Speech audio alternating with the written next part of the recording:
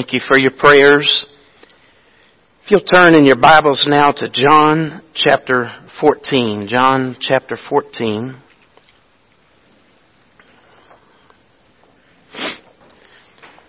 So who is the Holy Spirit? What does He do? How can I know Him and recognize His work in my life? These are all good questions, and we'll seek to answer them from God's Word over the next 5 weeks as we continue our study, the Holy Spirit, the abused and neglected God. We saw last week that the Holy Spirit is the least sung about, He's the least taught about, He's the least known about member of the Godhead. Remember, J.D. Greer was the one who said, He's the forgotten God of the Trinity. So we began to lay down 3 foundational truths that we must rightly understand from Scripture as we begin a study on the Holy Spirit. First, we confirm that through the Scriptures, the Holy Spirit is God. The Holy Spirit is God. Our Baptist Faith and Message states that we serve one God in 3 persons, the Father, the Son, and the Holy Spirit. They each have distinct attributes, but they are without division of nature or essence or being. And as such, the Baptist Faith and Message also states that we owe this one God, including the Holy Spirit, the highest of love, the highest of reverence and worship, and the highest of obedience. So we saw that He is God. Secondly, we were reminded that the Holy Spirit is a person and not merely a force or a power. One charismatic preacher correctly said, the Holy Spirit is not a power to use, but He's a person to know. The Scriptures prove that He, the Holy Spirit, He has a mind. 1 Corinthians 2 says, for no one knows the mind of God except the Spirit of God. So He has a mind. We saw that He has a will. 1 Corinthians 12, Paul would say that He distributes the gifts, the spiritual gifts, to each person as He wills. Speaking of the Holy Spirit. So He has a mind, He has a will. And then we saw last week that He has emotions. For Paul says in Ephesians chapter 4, do not grieve the Holy Spirit of God.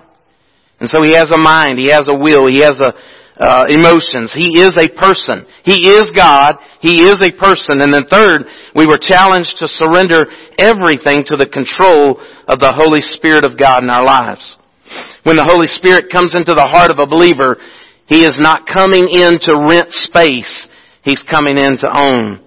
And we looked at 1 Samuel chapter 16 verse 13, which was the verse that I believe God used in my life to even begin to work to show me that this was the direction that I felt like, I would go in for the weeks that I would be preaching to you. But 1 Samuel chapter 16 and verse 13 says, the Spirit of the Lord took control of David from that day forward.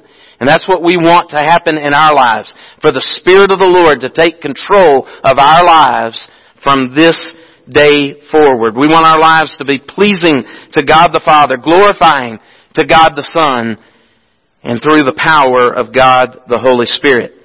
Now today, and in the coming weeks, I'd like for us to look at what Jesus told His disciples about the Holy Spirit. And we'll find His words in John chapters 14, 15, and 16. And in these 3 chapters, Jesus will teach us more about the Holy Spirit than in all the other Gospels combined. These final words of Jesus to His disciples in the upper room are among some of the deepest teachings about the Holy Spirit. We'll see at least 7 things that the Lord shares with His disciples about the Holy Spirit that would help them in the days that would lie ahead for them. And yet we can also learn much about the Holy Spirit from these words from the lips of our Savior. So let's start with a little context. In John chapter 14, verses 1 through 4, Jesus is sharing with His disciples that He is about to leave them. He is about to depart from them and go back to the Father in heaven. The disciples are saddened and they're confused by this announcement, even though they have no idea of what His departure is about to entail. Jesus tells them that their hearts must not be troubled, for He would be going to His Father's house, and that He would be preparing a place for them. And He told them that He would come back to get them. He wasn't going to leave them. He was going to come back and get them and bring them to where He was going. And then in verse 4 He says, "And you know the way where I'm going." Then Jesus tells the disciples that they would do the works that He does, and would even do greater works than these, because He was going to the Father. In verse 12, John chapter 14, verse 12. Now these greater works than the ones that He did, Jesus did, does not mean that they would do greater works of quality than Jesus Christ, the very Son of God. That's not what Jesus was saying. He wasn't saying that they were going to do greater works of quality than He Himself had done. But what He was saying was that they would do more works than what He was able to do as one person on planet Earth. So these greater works would be a reference to the Holy Spirit's coming ministry. Through the Holy Spirit living in believers, Jesus would accomplish more than if He would have remained here on earth as one person. John Phillips says they were not yet able to grasp the significance of the replacement of one limited bodily presence with an unlimited universal presence. Then Jesus tells the disciples if they loved Him, they would have rejoiced that He was going back to the Father in verse 28, John 14 verse 28. They didn't understand that for Jesus to go back to the Father, it would be after He has secured their salvation, their forgiveness of sins. He had achieved their redemption. He had conquered death, hell, and the grave, and He had sealed the fate of the devil and his demons. The disciples don't comprehend the scope of their new ministry after the Holy Spirit is going to come from the Father to help them accomplish the mission of worldwide evangelization. Jesus will later say in John chapter 16 and verse 7, "It is for your benefit." He's talking to the disciples and He says, "It is for your benefit that I go away. Because if I don't go away, the Counselor will not come to you. But if I go, I will send Him to you." So Jesus makes it clear. Number one, He's leaving His disciples to go back to the Father. Secondly, they will do greater works because He is going back to the Father. And it is to their benefit that He is going away.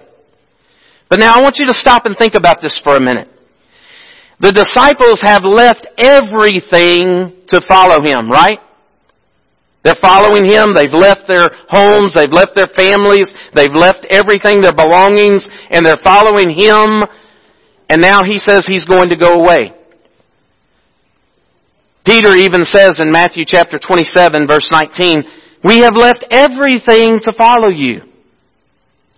In John chapter 6, you would read that Jesus, He had this hard teaching at one point where many disciples decided to turn around and say, "I don't know that I can follow this guy." And Jesus looks at the 12 in John chapter 6 and He says, "You don't want to go away too, do you?" To which Peter replies for the 12, "Lord, to whom will we go? You have the words of eternal life. We have come to believe and know that You are the Holy One of God." Listen to what Peter says. We've left everything. To whom can we go? You are the Holy One of God. It's in this context that Jesus introduces His disciples to the Holy Spirit. So look with me in verses 16 through 18 at what Jesus says in John chapter 14, verses 16 through 18. Jesus says, "If you love me, you will keep my commands.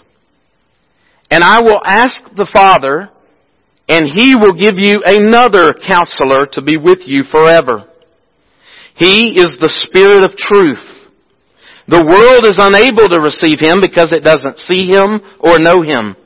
But you do know Him because He remains with you and will be in you. I will not leave you as orphans. I am coming to you." In these verses we notice that the Father is the one who will send the Holy Spirit. Now Jesus will mention in John 15 verse 26 that He too is going to send the Holy Spirit or the Counselor. So the Holy Spirit will come from both the Father and the Son, according to Jesus' words in John 15:26. Andreas Kostenberger makes an interesting point here. He says, notice that the Father is never sent. He is the sender of both the Son and the Spirit. He says the Spirit is never sender. He is sent by both the Father and the Son. He says only Jesus is the one who is both sent and sender, because He's sent by the Father and then He sends the Holy Spirit and the disciples. So God and Jesus will send the disciples another counselor. The word another means one like they currently have in Jesus. So even though Jesus, their leader, the one that they've chosen to follow, the one that they believe is the Holy One of God, is leaving them, Jesus is promising that another person who will lead them and help them and guide them just like He has. And that person is the Holy Spirit. He is attempting to tell them that He Himself will return to them in the person of the Holy Spirit. That's what Jesus is communicating to them. But right now it's still going right over their heads. Now the word translated counselor in Greek is the word paraclete. You've heard this before, or parakletos, meaning helper, or one who is called alongside to keep us, or one who supplies all of our needs, a God at hand, one whom we may call upon in every emergency. Don't you know the people of Baton Rouge today are calling on the Paraclete. They are calling on the Holy Spirit. They are calling on the one who comes alongside them to help them. And they are calling on the one who they can call on in every emergency. The Latin word translated means advocate.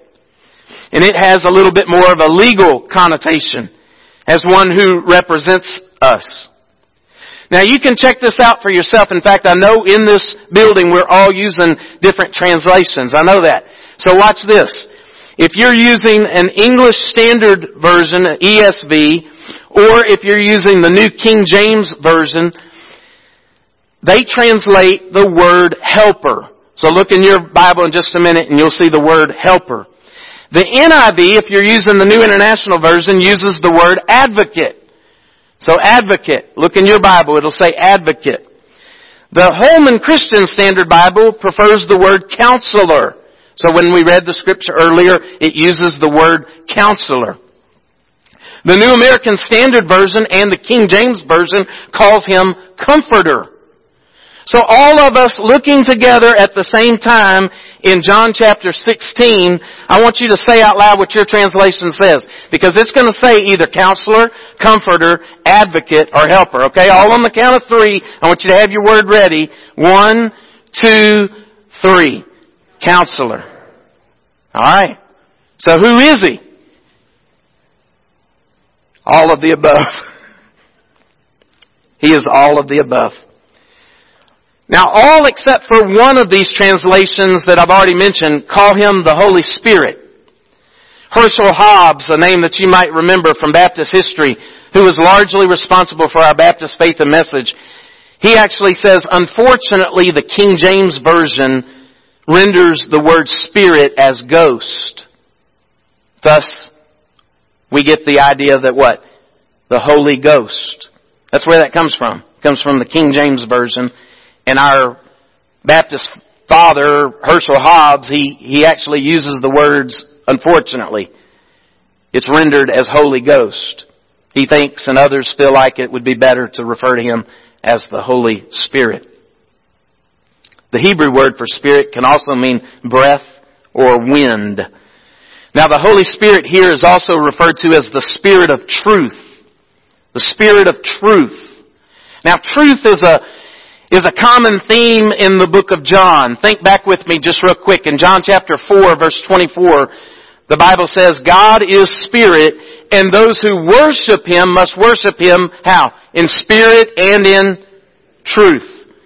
In John chapter 8 verse 32, Jesus is telling the Jews who are believing in Him, He says, you will know the truth, and the truth shall set you free. In our passage today, John chapter 14 and verse 6, what does Jesus declare? He says, I am the way, the truth, and the life. No man can come to the Father but through me. In John 17, verse 17, Jesus will be praying to the Father, and He actually uses these words about the Word of God. He says, Thy Word is what? Truth. And so this word translated helper and the Holy Spirit and the Spirit of truth, they're all really closely related. The Spirit of truth. So now, here's the first thing that I want us to see of the 7, and we're not doing 7 today. Do not worry. We learn from Jesus about the Holy Spirit.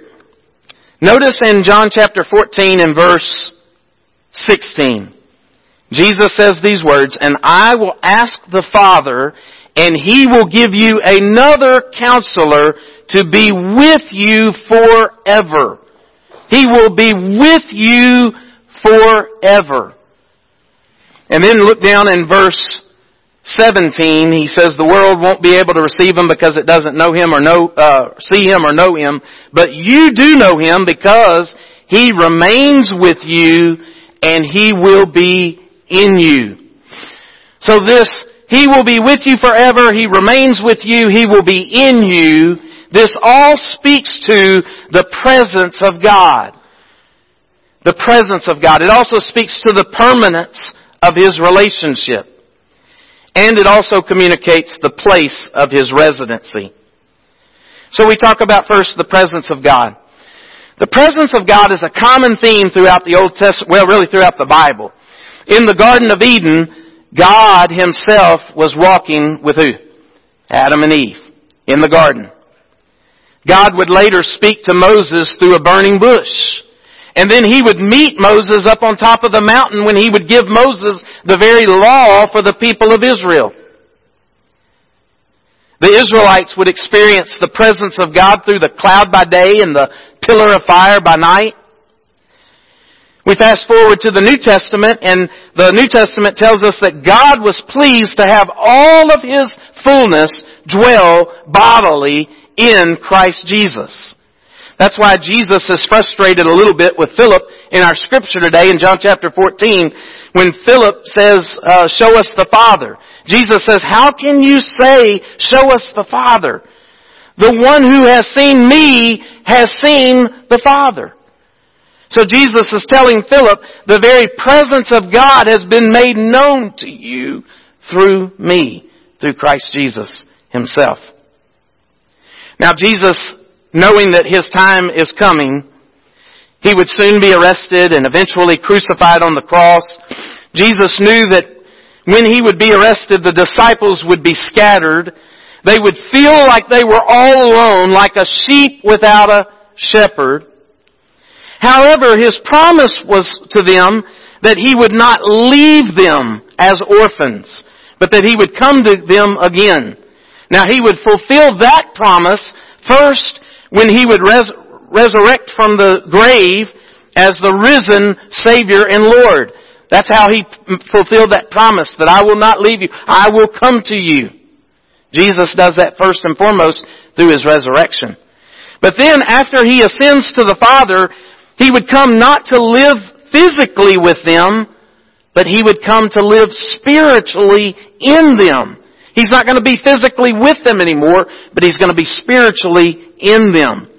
So notice what Jesus says about the Holy Spirit's permanent relationship with them. He says, He will be with you forever. I want to camp out there just for a minute.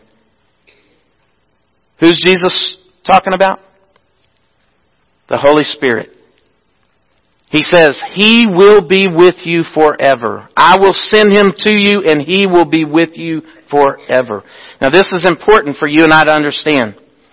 When the Holy Spirit comes to a believer, He takes up residence in the believer's heart. And folks, listen to this. He doesn't move in and move out and move in and move out and move in and move out. When the Holy Spirit comes to the believer, He comes in to stay. He says He will be with you forever. Our charismatic brethren, some of them believe that a Christian can lose their salvation. But here Jesus is promising His disciples, He will be with you forever. I'm so glad that I can have the assurance of salvation that when I believe in Jesus Christ, I am adopted into the very family of God. You have the whole adoption language and teaching in the Bible. I'm adopted into the family of God. Now how cruel would it be for Him to adopt you and then to say, no, I don't want you, but then no, let me adopt you again, but let me let you go again. That's not the way God operates. Jesus says the Holy Spirit, He will come and He will be with you forever. I'm so glad I'm adopted into the family of God. I'm forgiven of all my sins. Past sins, present sins, future sins. I'm forgiven of all my sins. Jesus didn't know just about my life up until today when He died on the cross for my sins. No, He knew even my future sins. And He chose to die on the cross anyway. Can I get an amen? His royal blood that was spilt for me as He died on the cross, it was enough to save me. And it was sufficient enough to hold on to me for all eternity. I praise God that I'm not holding on to Him, but He is holding on to me. Listen to these promises. Look in John chapter 10, just a few verses over. John chapter 10, look in verses 27 through 30. Jesus speaking, He says, my sheep hear my voice, and I know them, and they follow me. His sheep follow Him. Are you one of His sheep? My sheep hear my voice. I know them. They follow me. Listen to what Jesus says. I give them eternal life and they will never perish. And Jesus He could just stop there, couldn't He? I give them eternal life and they will never perish. But look at what your Bible says. Look at what Jesus says in red letters. They will never perish. How long? Ever. He didn't have to throw that in. He says, my sheep, I will give them eternal life and they will never perish ever. That's what He's saying about the Holy Spirit. He will come and live with you forever. Notice what He says. No one can snatch them out of my hand. My Father who has given them to me, my sheep, is greater than all. And in the context, You have John 10, verse 10, where it talks about the thief that comes to steal and kill and destroy. Jesus is saying, my Father who has given them to me, He is greater than all, even the thief, and no one is able to snatch them out of my Father's hand, and I and the Father are one. And so Jesus says of the Holy Spirit, He will be with you forever. Romans 8:38 and 39, Paul says, for I am persuaded that not even death or life or angels or rulers or things present or things to come, hostile powers, height, depth, or any other created thing will have the power to separate us from the love of God that is in Christ Jesus. So not only will He be with us forever, but He will remain with you and will be in you. The disciples don't know what's about to happen to them and to Jesus. Although Jesus has plainly told them on several occasions, I challenge you to go back and look. Jesus has laid it out, what's about to happen to Him, but somehow it's still not registering to them. So after Jesus is arrested, His disciples flee. If you follow the story, we know that Peter and John are at least close enough to the action, and we know that Peter is accused by the slave girl who's at the door, keeping the door to the high priest's courtyard. And she says, you're one of His disciples, aren't you? And what does Peter do? He denies Him 3 times. After Jesus is crucified and buried and resurrected, He'll appear to His disciples, Luke tells us, for a period of 40 days, giving many convincing proofs that He is alive. And Jesus will tell His disciples to wait in Jerusalem. He says, wait in Jerusalem until the promise of the Father. He tells them that not many days from now you will be baptized with the Holy Spirit. So Jesus is preparing the disciples for the coming of the Holy Spirit. It ends up being 10 days later on the day of Pentecost that the Holy Spirit falls from heaven or is sent by God from heaven, right? The Father will send the Spirit, the Son will send the Spirit, the Holy Spirit falls from heaven.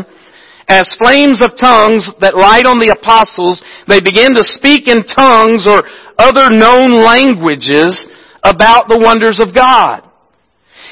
Now there's a bunch of Jews that are in Jerusalem at the time, in Acts chapter 2. And they're there to celebrate the Feast of First Fruits. Now get this. They're there to celebrate the Feast of First Fruits. And ironically, guess who they're going to be? They're going to be some of the first fruits of the Holy Spirit's ministry. They're there celebrating the Feast of First Fruits. They're going to be some of the first fruits of the Holy Spirit's ministry, as many believe and are saved. Now the Holy Spirit's coming on the day of Pentecost is a turning point in history. Jesus' physical ministry on earth was temporary. It was about 33 years. But when the Holy Spirit comes, He will be with believers forever. And He will remain with you and He will be in you. And we're going to see the empowering of the Holy Spirit in Peter, who had just denied Christ about a month or so earlier. But now, on the day of Pentecost, when the Holy Spirit comes and Peter is filled with the Holy Spirit, he boldly proclaims the message of the gospel of Jesus Christ, and some 3,000 souls are added to the kingdom that day. The birth of the church takes place, and the kickoff to the global gospel movement takes place on that day in Acts chapter 2.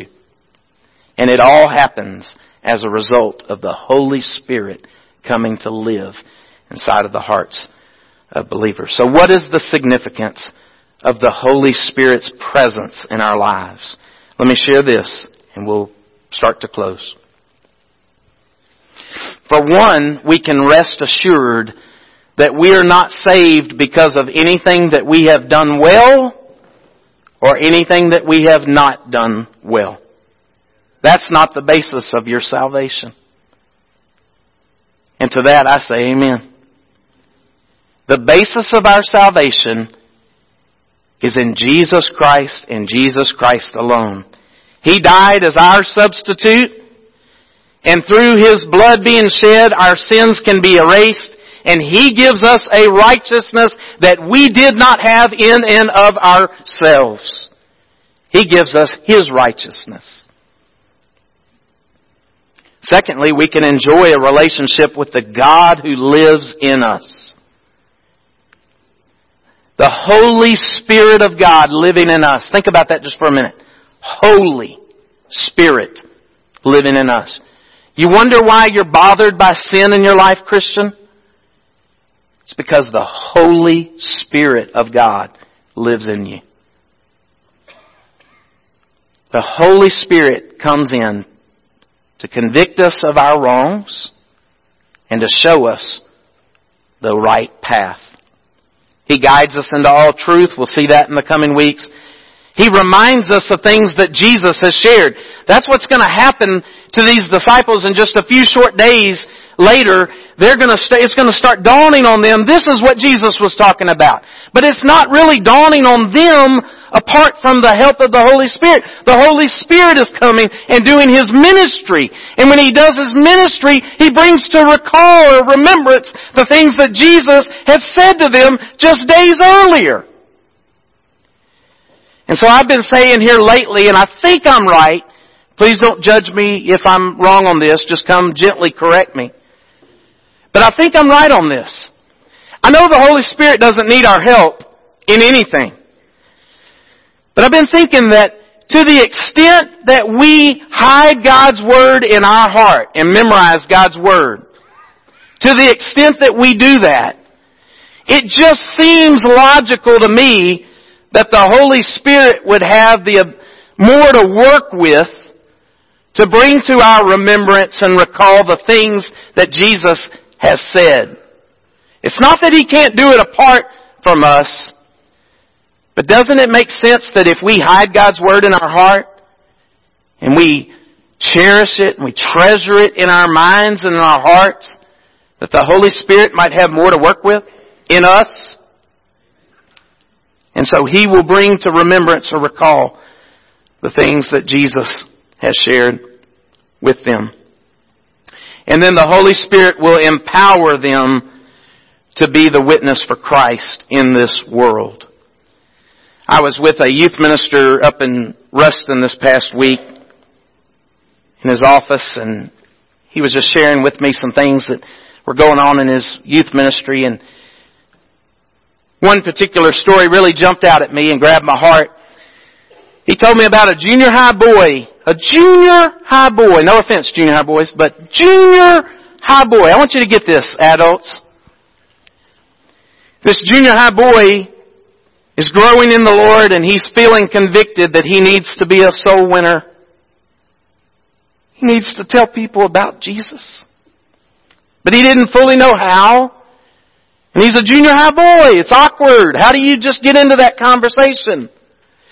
And so he shared this desire of his heart with his youth minister, and his youth minister said, well, let me give you just some suggestions and let's pray about it. And the young man came back to his youth minister and said, you know what I'm going to do? I'm just going to do my daily devotionals. And when I do my daily devotional, I'm going to go to school and I'm going to share with my friend what God is telling me in my daily devotionals. Folks, that's not rocket science, is it? And this young man did this for over a month with a friend of his. He was praying for his salvation. He was doing his devotional.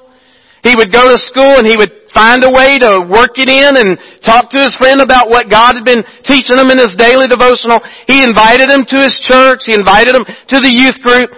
And this youth minister told me that little over a month since he started doing that, this young man prayed to receive Jesus Christ as his Lord and Savior. It's not that hard. Folks, what we have to realize is we're not the witnesses. I mean, sure, we're the mouthpiece and we're the hands and we're the physical body that's there. But folks, we're not the witnesses. The Holy Spirit of God can take our lives and can witness through us far better than we can witness by ourselves. He is the Holy Spirit. He is God living inside of us. He is God who will never leave us nor forsake us. Jesus says He will be with you forever. He remains with you and He will be in you. And really, in closing, it says the world will not be able to receive Him because the world doesn't see Him or know Him. But you know Him because He remains with you and He'll be in you. You know, the world operates on a different system than we do as believers, don't they? If they can't see it, if they can't hear it, if they can't taste it, if they can't touch it, if they can't smell it, then they don't believe in its existence. But Jesus and the Bible teaches us that those who are born of the Spirit of God, those who are spiritually minded, they will know the Spirit because the Spirit of God is living within them. So my question to you today is, do you know the Spirit of God lives in you? Do you know the Spirit of God lives in you? Would you bow your heads and close your eyes? Do you have the assurance of faith today that your salvation and your hope is in Jesus Christ and in Jesus Christ alone? There is nothing that you can bring to the table. It's Jesus. It's Jesus. Is there evidence of Christ's righteousness living in you? Do others see the fruit of the Spirit in you? He is God. He's a person. He comes in to own. And praise God, folks, He comes in forever. Do you know Him today? Is He your Lord and your Savior? If not, would you come and let us share with you how you can walk out of here today with the living Lord Jesus living inside of you? Let's stand and let's sing.